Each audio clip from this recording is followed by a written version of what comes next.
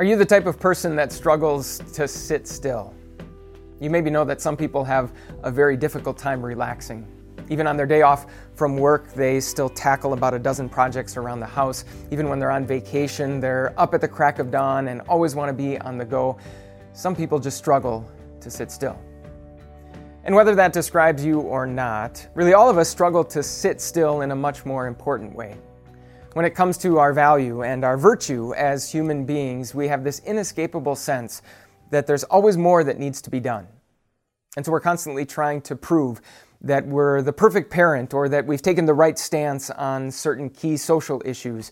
We're constantly trying to make up for the wrongs that we've done or make the hurt that we've caused go away.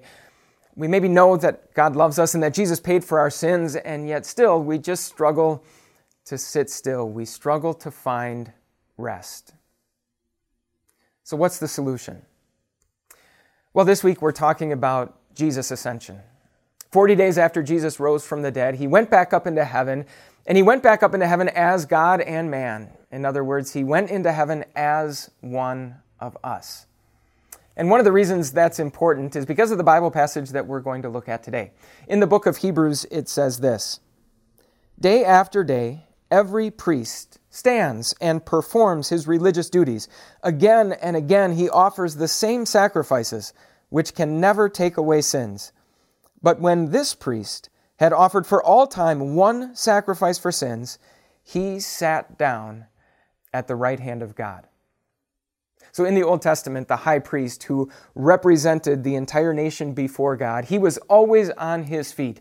He was always offering more and more sacrifices for more and more sins. But in contrast, our high priest, Jesus, who represents the entire world before God, he offered just one sacrifice. He offered himself, and then when he was done, the Bible tells us he sat down. That's some pretty important body language right there. It's body language that communicates completion. If you come home from a long day of work and you sit back and relax in your favorite recliner and put up your feet, you're sending a very important message. You're saying that you're done, that you're finished, that your work for the day is complete. And after offering himself as a sacrifice for our sins, Jesus did the very same thing. He communicated that his work was finished, and he did so by sitting down, by not moving a muscle, by not doing one more thing to pay for our sins. If you struggle to sit still, it's really no surprise. In fact, a church father by the name of Augustine once said that our souls are restless until they find rest in God.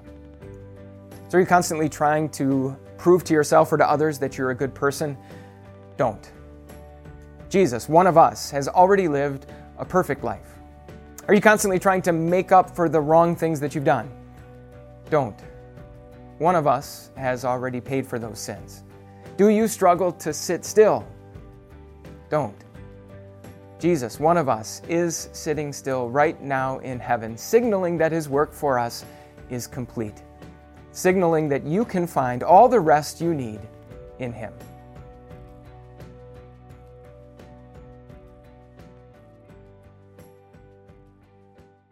Hey everyone, Pastor Mike here with Time of Grace. Thank you so much for checking out our podcast, and we'd love for this podcast to be a blessing to you in the days to come.